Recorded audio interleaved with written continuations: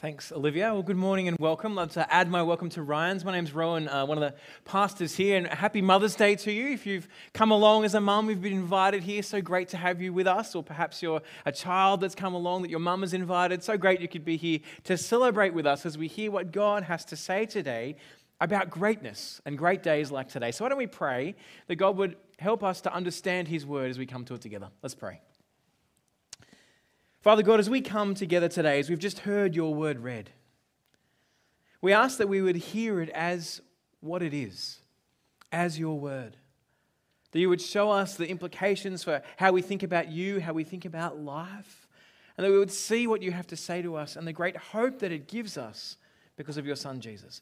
Help us today, Lord, by your Spirit and through your word to come away changed. Amen. If I was to ask you today what the greatest thing in life is, the gift of motherhood has got to be up there, hasn't it? I mean, mothers are great. Imagine your life without your mum. You can't, because you wouldn't have one, right? We need our mums. Many of us know how great mothers are and motherhood is because it's something that we've experienced ourselves, either walking alongside others or being a mother ourselves. We've enjoyed moments seeing a child captivated by a butterfly and the joy that that brings, and seeing children grow into adults and having their own children. And we've experienced sharing our lives with our own mother and the joy that that brings. I want to encourage you today, if you're here with your mum, to grab a photo with your mum. We've got a photo booth downstairs in the foyer. You can then get a photo together. It's a great celebration of what motherhood is together, no matter whether that's your biological mother or perhaps a spiritual mother, someone who's encouraged you in the Christian walk. Both are great, both good to celebrate. For others of us, though, we know the greatness of motherhood because of what we've missed out on. Because we experience a deep longing for the goodness of it, whether that be because of the frailty of human life or fractured relationships or perhaps the sting of death itself. All those things leave us longing for what motherhood at its best promises. And what we see is that longing, that desire, that burden, that pain we have shows us what we don't have and the greatness of what we don't have. Either way, what we see is mothers and motherhood are great. But motherhood is limited. Just firstly, because of, it's only half the population that can biologically be mothers. And because of the brokenness of the world that we live in, it's even less than that. So the question I want us to ask today as we come to God's word, the question I want us to think through is, what is great then? If motherhood is great, but we don't all experience, what is greatness in this life? What does it look like to be great? Over the last few weeks, we've been looking at Matthew's account of the life of Jesus. And we get to see something today that is incredibly profound about where greatness is found. Our section starts out with someone we've met before. In chapter 3, we met him in Matthew's gospel. He was introduced as a Galilean celebrity, a guy who's gone off the charts and viral on Facebook of the day or TikTok. Everyone was talking about this man, John the Baptist. He was kind of this wild, crazy guy who was out in the desert and dressed in kind of camel skin and goat hair and eating locusts. But that wasn't why people came out to see him. They came out because he was calling the world around him to put God at the center of their lives in a way that no one had really heard before. Calling out people's rebellion, telling them they needed to be washed clean, and then baptizing people, not only because they stunk, but because their actions toward God stunk as well. John was in the desert and people recognized something of truth about him. There was some substance to what he was saying. And his particular role in the history of humanity was to prepare the world for greatness. To prepare the world for greatness. Have a look, Matthew 3, verse 11. He says, I baptize you with water for repentance, but the one who is coming after me is more powerful than I. I am not worthy to remove his sandals. He came doing something great, but he came to point to someone greater who would come after him. And as Jesus of Nazareth approached him to be baptized by John, this happened. Verse 14. John tried to stop Jesus, saying, I need to be baptized by you, and yet you come to me. When Jesus was baptized, he went up immediately from the water. The heavens suddenly opened for him, and he saw the Spirit of God descending like a dove and coming down on Jesus. And a voice from heaven, from the sky, said, "This is my beloved Son, with whom I am well pleased." Can you imagine hearing that? Can you imagine being there that day? Seeing this guy, Jesus, there's a bit of hullabaloo going on about him. People have come out to see the viral sensation, John the Baptist. John says someone greater is coming. Jesus walks into the water and we hear God's voice booming from the sky. Can you imagine that? This is my Son, whom I love and with whom I am well pleased. If we're honest, so many of us long for that type of experience today, don't we? Wouldn't you have loved to have had a moment where God spoke from the sky and said, "Jesus is the real deal," and the whole earth shook and you stood back and went, "Yeah, okay, I'm in." Like, okay, that was not a plane with a big speaker like those guys that drive around in their cars with the music and those speakers on top. That did not happen that way. The whole earth shook with the reality of who this man was. Many of us long for clarity, long for God's voice. If I heard God speak, if I could see it more clearly, then I'd believe. I'd certainly keep following him. Have you felt that? Have you experienced that? Oh, I just wish I had more clarity to make this decision that really God was real, that really Jesus was the true and living God. If I had a little bit more information. Well, I want you to know that what you're feeling when you experience that is a big fat lie. It's a lie. It won't work. How do we know it won't work? Because it didn't work with John the Baptist, who was standing next to Jesus when God said that. Have a look at what happened. In verse 2, "Now when John heard in prison," we're in chapter 11 now, "what the Christ," which is Jesus, was doing, he sent a message through his disciples and asked Jesus, "Are you the one who is to come? Or should we expect someone else?"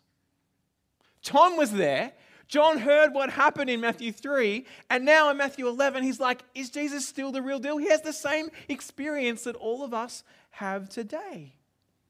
See, John was looking for greatness. And he thought he'd found it in Jesus. He thought he'd found the one that God had promised throughout the whole Old Testament, but now he experiences the seed of doubt. The seed of doubt. Part of the reason for his doubt is that he expected Jesus to fit in with his view of what God's promised king would do, rather than what the Word of God said he'd do. So often in the Christian life, this seed of doubt creeps in when we allow our imaginations to define what we think God should be like. If God was here, if God would real, he'd do this or he'd do that. And we start forming a picture of what we think God ought to be like, what we think he should do, rather than letting his word shape what he says he is and what he says he will do. We think this is the good life and God's not provided it. Is he really here? And so the seed of doubt creeps in. Is Jesus really the great one? We let our own views determine how we think God should act. And when he doesn't act in line with our imaginations, we doubt. John's expectation was that the one who was coming after him, the Messiah, God's promised king, would come and turn the world upside down. And he would do it with judgment. He would judge the wrong of the world. John had been out calling out the sin of the whole world. People had been coming out to him and saying, "We're sorry." And he's like, the one who's coming after me, he's going to smash it even more. He's going to end evil. He's going to put an end to all of the wrong in the world, and everything will be as it should be. Listen to the second half of what he said about Jesus as he introduced him. Matthew 3 verse 11, he said this, "He," speaking of Jesus, "he himself will baptize you with the Holy Spirit and fire. His winnowing shovel is in his hand, and he will clear the threshing floor and gather his wheat into the barn, but the chaff he will burn with fire that never goes out." See what John was expecting? John was expecting judgment, winnowing fork in hand, separating the wheat from the chaff, lighting the fire of judgment on those who've rejected God. John expected when the Messiah would come, there'd be this massive bang. Yet what do we find? By Matthew 11, Jesus is going around preaching nice sermons, healing people and bringing health to the sick, feeding 5,000 at once with a few little bits of bread and some fish, attracting massive crowds, running Bible conferences on mountainsides, rising numbers of people following him. John's like, where's the fire? Where's the judgment God said he would come and bring and put an end to all the evil of this world? There's so many people rebelling against God. They need to see the reality. So he asks in verse 2 of chapter 11, are you the one who is to come? Or should we expect someone else? John's issue is that he's misunderstood the word of God. So often I hear people convinced that God has said something to them, or that God has convinced them that this thing will happen or that thing will happen, and then it doesn't, and they feel hurt and crushed and disappointed because their understanding of God's word was poor. They didn't hear what God had actually said in the scriptures, and they made up some kind of idea of what God would do and then live by it. Let me introduce you to George Whitefield. Here's a picture of him on the screen, or an illustration. Whitefield, an incredible preacher in the US and in the UK. One of the greatest preachers of all time. Do you know it was said at one point in America, 3 out of every 4 Christians in America became Christians through either hearing George Whitefield preach or someone read one of George Whitefield's sermons. 3/4 of Christians became Christians through God working through this man. That's incredible, right? Incredible ministry. While all this was going on, Whitefield heard that his son was actually quite ill and quite sick. He was living on the other side of the Atlantic. So Whitefield prayed diligently throughout this time for his son, and he says that he felt he received from God an assurance that God would heal his son and he wouldn't die. Convinced of that assurance, Whitefield kept going, kept doing his ministry, and his son died. For 6 months, it said, Whitefield entered into a great period of depression. A little to do with the death of his son, but not mainly. The biggest part of his depression, it is said, was because of his disappointment with God. Because he felt God had promised him something and then he didn't keep his promise. And then it became a disappointment with himself because he clearly misunderstood what he thought was God's will.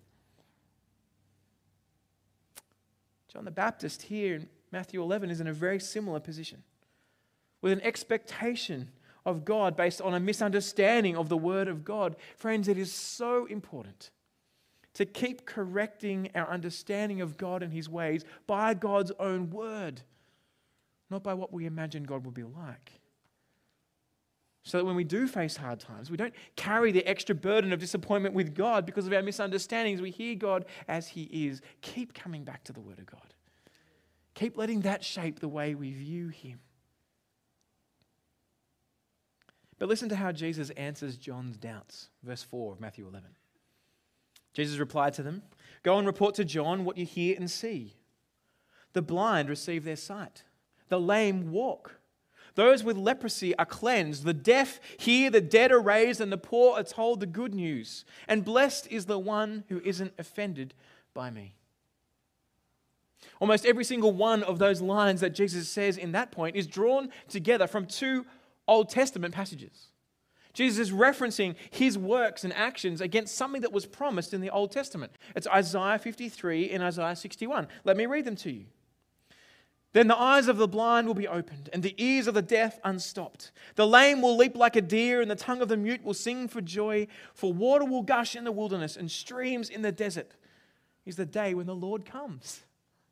Isaiah 61 verse 1. "The Spirit of the Lord of God is on me, because the Lord has anointed me to bring good news to the poor. He sent me to heal the brokenhearted, to proclaim liberty to the captives and freedom to the prisoners." As Jesus answers John about is He the one to come, Jesus points John to the Old Testament, to the prophecy of Isaiah of the day that the Lord would come. Now the question is, should John have known? Could John have known that part of the Old Testament? Well, the answer is yes, absolutely, because the way John the Baptist introduced himself in Matthew 3 was by quoting Isaiah 40. He says this about himself, "A voice of one crying out in the wilderness," Matthew 3 verse 3, "Prepare the way for the Lord, make straight His paths." Right? He's quoting Isaiah 40, verse 3. You see it on the screen. He understood the text. He knew Isaiah very, very well. So when Jesus quotes his works to John in the words of Isaiah, he's showing us a link between what God said would happen when the promised king would come and what Jesus has done. He's inviting us all to see himself through his works, see himself and his works through the plans and promises of God. Do you know, amongst all the great and wondrous feats in the Old Testament, there's not one account of someone who can heal the blind. Not one. Just something no one else has ever done. But Jesus just says the words and people's sight are healed. Jesus says to John, you've seen my works. You've heard my words. The scriptures tell you who I am. But he also lets John know something else. See, each of those references that Jesus quotes from Isaiah, they actually have a clear section before or after them about the coming judgment, the bit that John wanted to see.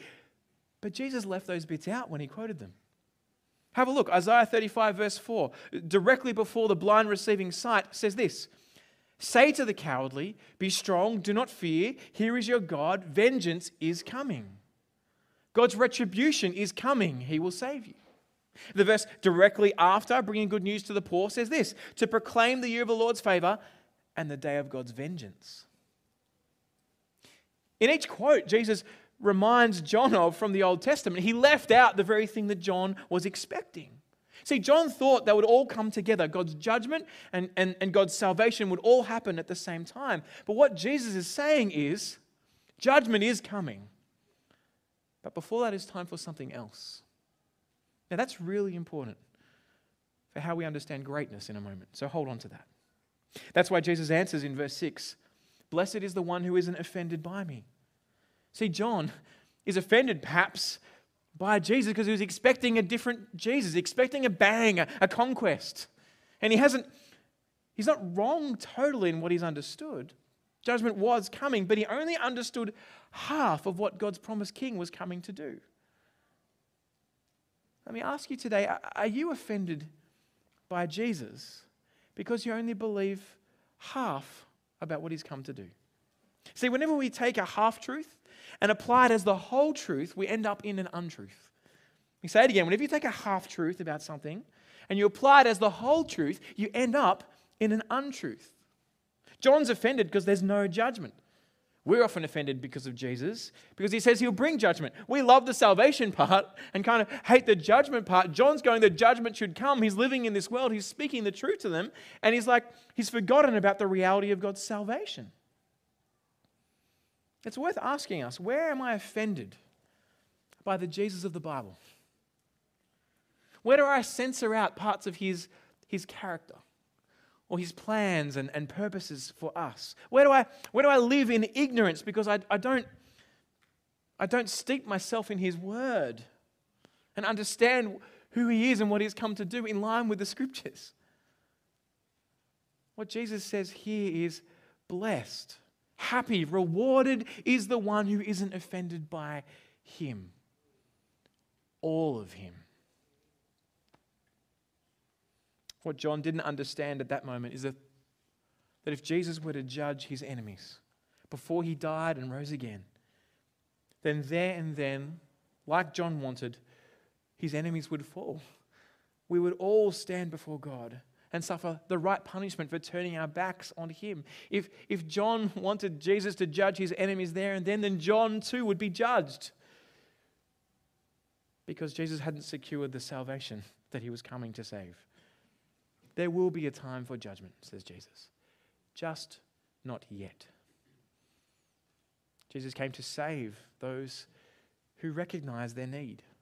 The poor, the blind, the sick, the needy, each of them recognize some need. Jesus is saying, I've come to save those who are in need of a Savior. And if anyone was to be saved, Jesus needed to die in their place, to be judged in our place before the day of judgment came. That's what John didn't get. He didn't get his own sin, and he didn't get the salvation that Jesus was about to bring in. When we cry out today, God, why haven't you ended the suffering? Why haven't you ended the evil? We need to remember, if we want God to remove all the evil from the earth, then we're asking him to remove you and me.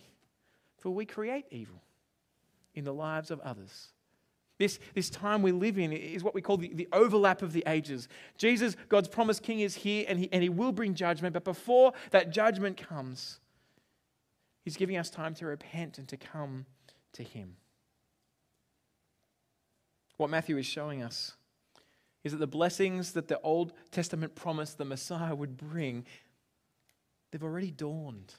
The blind see, the deaf hear, the lame walk. It's the inbreaking of the kingdom and the benefits of the kingdom because the king is here. As the seeds of doubt rise up in our minds, come back to the scriptures. Come back to what God promised he would do through his promised king, and then look at what Jesus did. And find the comfort and assurance and security that God will do what he says. He will bring about his plans and purposes at great cost to himself, and trust him. The answer to doubt is to understand what the Bible actually says about Jesus. Rather than forming him into this image of our own imagination, we need to let God's word shape our expectations of Jesus. Which is exactly how Jesus described their generation, as a generation that formed Jesus in their own image. Let me show you the perversion of humanity in this generation and in our generation today. Jesus says in Matthew 11, verse 16, "To what shall I compare this generation? It's like children sitting at the marketplace who call out to other children, 'We played the flute for you, but you didn't dance. We sung a lament for you, but you didn't mourn.' For John came neither eating nor drinking, they say, 'He had a demon.' The Son of Man came eating and drinking, they say, 'Look, he's a glutton and a drunkard, a friend of tax collectors and sinners.' Yet wisdom is vindicated by her deeds." Here we see the perversion of humanity and this generation. They're like, and we are like, disgruntled children playing in some schoolyard game, whining their criticisms and voicing their discontent. Have you ever seen kids play handball? You know, handball, the game they play in the schoolyard all the time. I played it when I was a kid. My kids play it now. It seems to me that whenever you play handball, there's always new rules that are made up. New rules to make sure you don't move out of the square called king and you get to stay there. And if you're there, you start calling out these rules. I've been listening. I've been chatting to my kids about them. There's rolls, roll wars, doubles, lines, interference, first serve, carries, replays, king's revenge. It's like all these things kind of come together. Then you kind of need some sort of UN kind of gathering to work out what the rules actually are. Because they're like, no, it was carries, king's revenge. I only go down one, I don't go there. And they have a fight. And then someone's like, nah. That's what handball is like. Jesus is saying that's what this generation is like. People reject John because he fasts. And they reject Jesus because he celebrates. Like, you can't win. They reject John because he calls out sinners, and you reject me because I eat with them. You hate the preaching of repentance, and we come and preach the good news of forgiveness, and you hate that as well. You can't be pleased. You're like little kids playing handball. You keep reinventing ways of staying in the square called king. And you hear it today in our society, don't you? Jesus, he's not great. He isn't king. He hasn't stopped evil yet. Or because he promises he's going to judge evil, he can't be king. You're like, make your mind up. Which one do you want? Is he going to stop it or end it? Stop it or then bring judgment on it.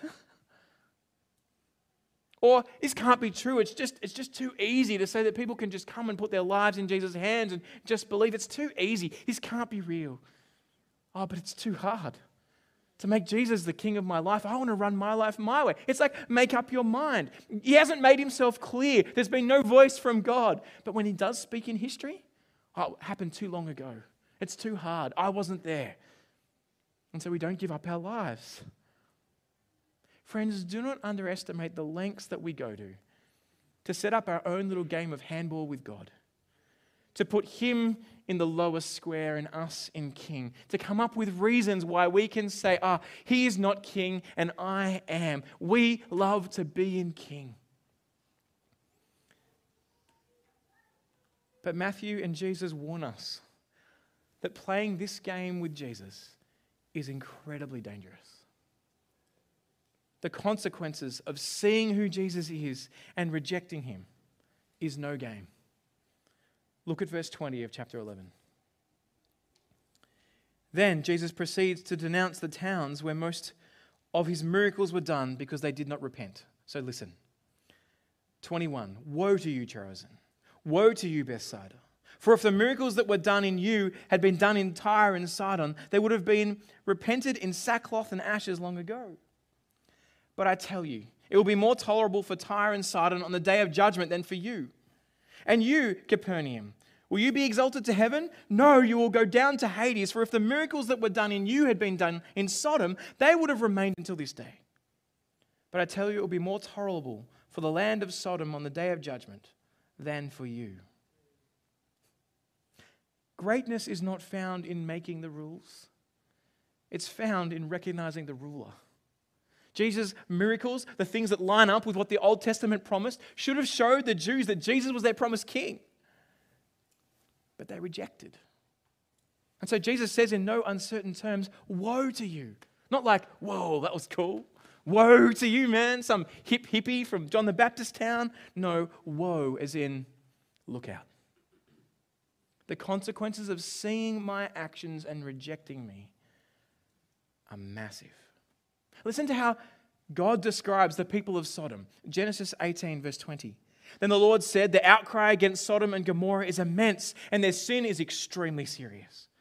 Then out of the sky the Lord rained on Sodom and Gomorrah burning sulfur from the Lord. He demolished these cities, the entire plain, all the inhabitants of these cities, whatever grew on the ground. Sodom and Gomorrah was so evil, so wrong, so serious, their rebellion against God. God wiped them out. Yet Jesus says it will be better on the final day of judgment for those cities that he wiped out with kind of ash and sulfur from the sky than for those who heard about the deeds of Jesus and rejected him. It's pretty strong, isn't it? To see the acts of Jesus, to hear what he has done, to recognize the things that are claimed about him and to reject him will render us to greater consequences of judgment on that final day. It's so self-focused of us, so ignorant of the reality that he is God, that in him we meet our maker when we say, oh, I see all that, but look, no offense, I still think I should be king of my life. I should call the shots in my life. To see that evidence and to reject it renders each of us to much greater judgment. Jesus isn't saying this to try and scare people into the kingdom. He's saying it's a reality. We'll be judged by what we see. He is the King of Kings, the Lord of Lords. There is no one like him. He's the only way to the Father, he tells us. He's the only one who reveals God to us. There is no one greater than him. He speaks and the wind and waves stop. He says, wake up, and people come back from the dead. He heals sickness. He gives sight to the blind. The lame walk. He is God's promised king. Friends, don't reject that. Come and look at it for yourself. What that means for us is that the search for greatness in anything or anyone except Jesus is incredibly stupid and results in significant judgment. Even good things. Searching for greatness in things like contributing to society or giving to charity, being a good person, being regular at church, giving to Christian mission, being a motherhood, a godly Christian, trying to see all these things and finding greatness in them is still pulling away from seeing the greatness of who Jesus is. Jesus says it will not end well for us. This last week, the large majority of our staff team have been away at a conference in Australia. It's a conference of lots of church leaders gathered together to see the gospel go out across Australia and by implication us learning and seeing how we can see the good news of Jesus go out across New Zealand. And really it was a gathering of lots of the who's who of kind of Australian and some international Christianity. I've been part of this group. They assessed us originally and before we came to New Zealand. It was great encouragement for our team and just really encouraging to sit there and hear really fantastic speakers. It was pretty impressive. And there's this moment in the conference where someone started telling a story about the beginning of the movement. about what it was like and how small it was. And basically a story to show us how great God is and what he had done through bringing so many churches into existence. Over 150 churches have been planted in the last 15 years. It's incredible. And he talked about where he was at the beginning of this, at this start of this movement. And there was a table, and he was talking about the people that were at the table with him. And I found myself sitting there going, I wonder if he's going to talk about me. So I was at the table at the beginning of this group of people when there were 12 of us gathered around. In fact, the guy that was speaking up the front, I was sitting next to at the table. And I'm sitting there in the conference, rather than thinking about the greatness of God through this, going, is he going to say what I said next? I'm literally going, what about me in this? Then he didn't mention me, and I'm like deflated. I'm sitting there going, why didn't he talk about my influence? I'm important too. See, rather than celebrate the way that God had worked through this movement and the glory that Jesus has got, I was honestly sitting there looking glory for myself. Wanting my friends and all the 1,100 other pastors and leaders that were in that room at that point to go, oh, Rowan was there too. How disgusting is that? How self-focused are we trying to find greatness in ourselves? Then I had to think through, if I tell this story, am I just trying to tell some people so they know as well? Maybe. But here's the thing, don't be impressed by me. I mean, you're not, are you? The fact that I think you could be just shows how self-focused we can be. I tell you that so that you might see how insidious we are at trying to find greatness in ourselves. How self-focused we can get. Jesus says it is catastrophic to put anything or anyone else in the place of our King, especially when we have so clearly seen who he is and what he has done. Friends, what have you put in the place of Jesus? Where are you trying to find greatness in and of yourself, in your own actions, in your own deeds, in your own life? But Jesus doesn't leave us in our rebellion. He calls us in verse 28, come to me, all you who are weary and burdened, and I'll give you rest. Take up my yoke and learn from me, because I'm lowly and humble in heart, and you will find rest for your souls. For my yoke is easy and my burden light. The freedom that comes when we recognize that Jesus is the greatest, that he has died in our place and that he's risen again, that he's taken the punishment for my sin, that my sins have been dealt with, that the judgment day when I come before God won't be poured out on me, but has already been poured out on Jesus. Oh, it's such an incredible freedom. As I look to who he is and what he's done, I'm amazed. How amazing is Jesus? He hasn't placed some heavy yoke on us to do like every other religion. Find your way to God by finding this way of enlightenment or by doing good things. His yoke is easy and his burden is light. He says, come to me. All you who are weary and burdened, I will give you rest. I will deal with your sin. I will bring you to the creator of the universe where you can live forever trusting him. Is there anyone greater than Jesus? Paradoxically, what Matthew shows us and Jesus points out is that it's in recognizing the greatness of Jesus that true greatness is found in us. It's in recognizing the greatness of Jesus that true greatness is found in us. Come with me back to 11, verse 11. Let me show you one more thing. Jesus says, truly I tell you, among those born of women, no one greater than John the Baptist has appeared. Truly I tell you, among those born of women, no one greater than John the Baptist has appeared. Jesus is here. Everyone's been following this viral sensation. And he's saying the fact that Jesus went out to see, people went out to see John the Baptist shows he was great. So great, in fact, that amongst those born of women, i.e. everyone, he is the greatest. John the Baptist is the greatest. Now, this is so profound. Jesus is saying this. Let me try and help you understand this. John the Baptist is greater than Abraham.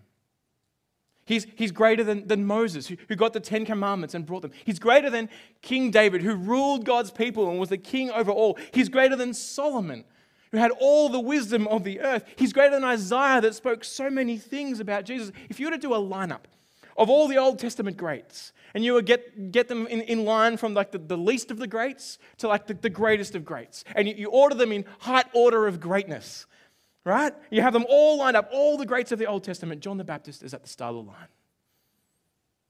He's the greatest of them all, top of the top. Isn't that stunning? Shows you how pathetic I was wanting some conference speaker to mention me. John gets a mention from Jesus. I wanted some conference speaker to say something. John says he is the greatest. But the question is, in what way? In what way can Jesus say John is the greatest? Surely not in military prowess. John ends up in prison. Didn't go well for him. David would tower over him in military prowess, wouldn't he? He ruled through Israel. Surely not in wisdom. Solomon had all the people, the Queen of Sheba, coming to him, asking for wisdom from him. On what axis is Jesus measuring greatness? Well, have a look at verse 13. For all the prophets and the law prophesied until John. And if you're willing to accept it, he is the Elijah who is to come. Jesus is showing here there's a sense in which Abraham prophesied. He pointed forward to Jesus. There's a sense in which Moses, in all he said in the Ten Commandments, in the law, was a shadow to what would happen in Jesus. There's a sense where King David pointed forward to Jesus as he was Jesus' great-great-great-great-grandfather, and from the line of David would come the true king. Isaiah keeps pointing to the day that God would come. He's pointing to Jesus. All of them, the whole Old Testament council of authors, pointed forward to Jesus. But there was one at the end of the line, one that would point to Jesus the clearest. He said, "Behold the Lamb of God who takes away the sin of the world." He was the one who stood next to Jesus as he baptized him, and God said, "This is my son whom I love. With him I am well pleased." John the Baptist could point out with greater immediacy and greater understanding and greater clarity than everyone who had ever gone before him that this is Jesus. That Jesus is God's promised king. That's what made John great in the eyes of Jesus. Jesus says he is the greatest because of the clarity with which he can point him, Jesus, out as king. But then he goes on to say this, and it's incredible in verse 11.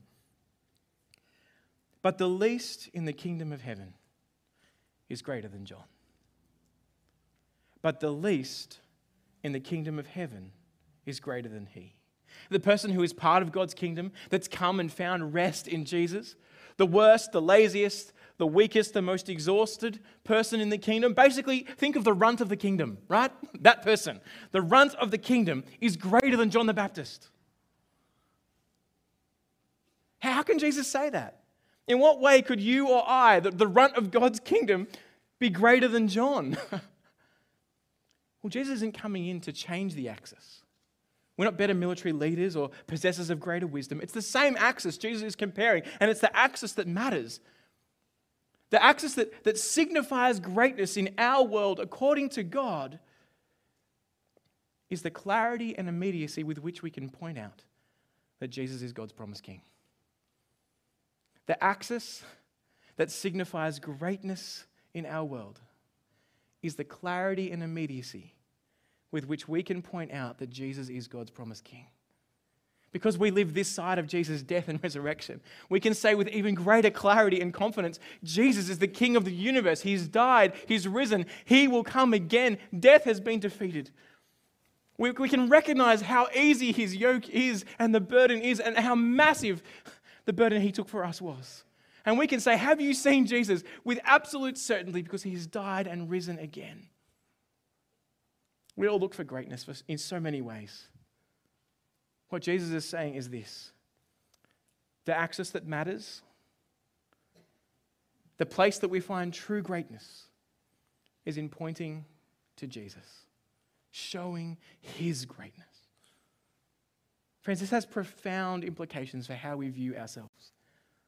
Right? The deepest Christian criteria for how I understand myself, for self-assessment, for self-identification, both individually and corporately, they're just not the criteria of the world. How much money we earn, how many things we achieve in this life, how many houses we have, the number of zeros in our bank account, the number of kind of amazing inventions that we find, that really doesn't matter squat.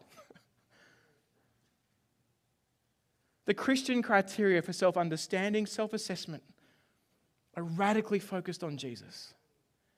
It's the privilege of knowing him and making him known with clarity. That's where we find our identity as we point to him, as we use all he's given us in whatever way, shape, or form. He's given us the skills and abilities and gifts that we have.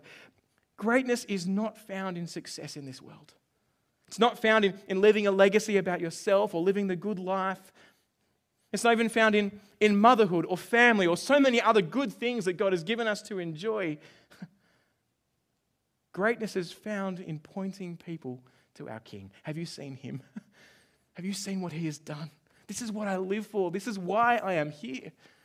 Today, if you're a mother amongst us, we thank God for you. The best thing you can do as a mother is to point your family and your children to Jesus and say, he is incredible.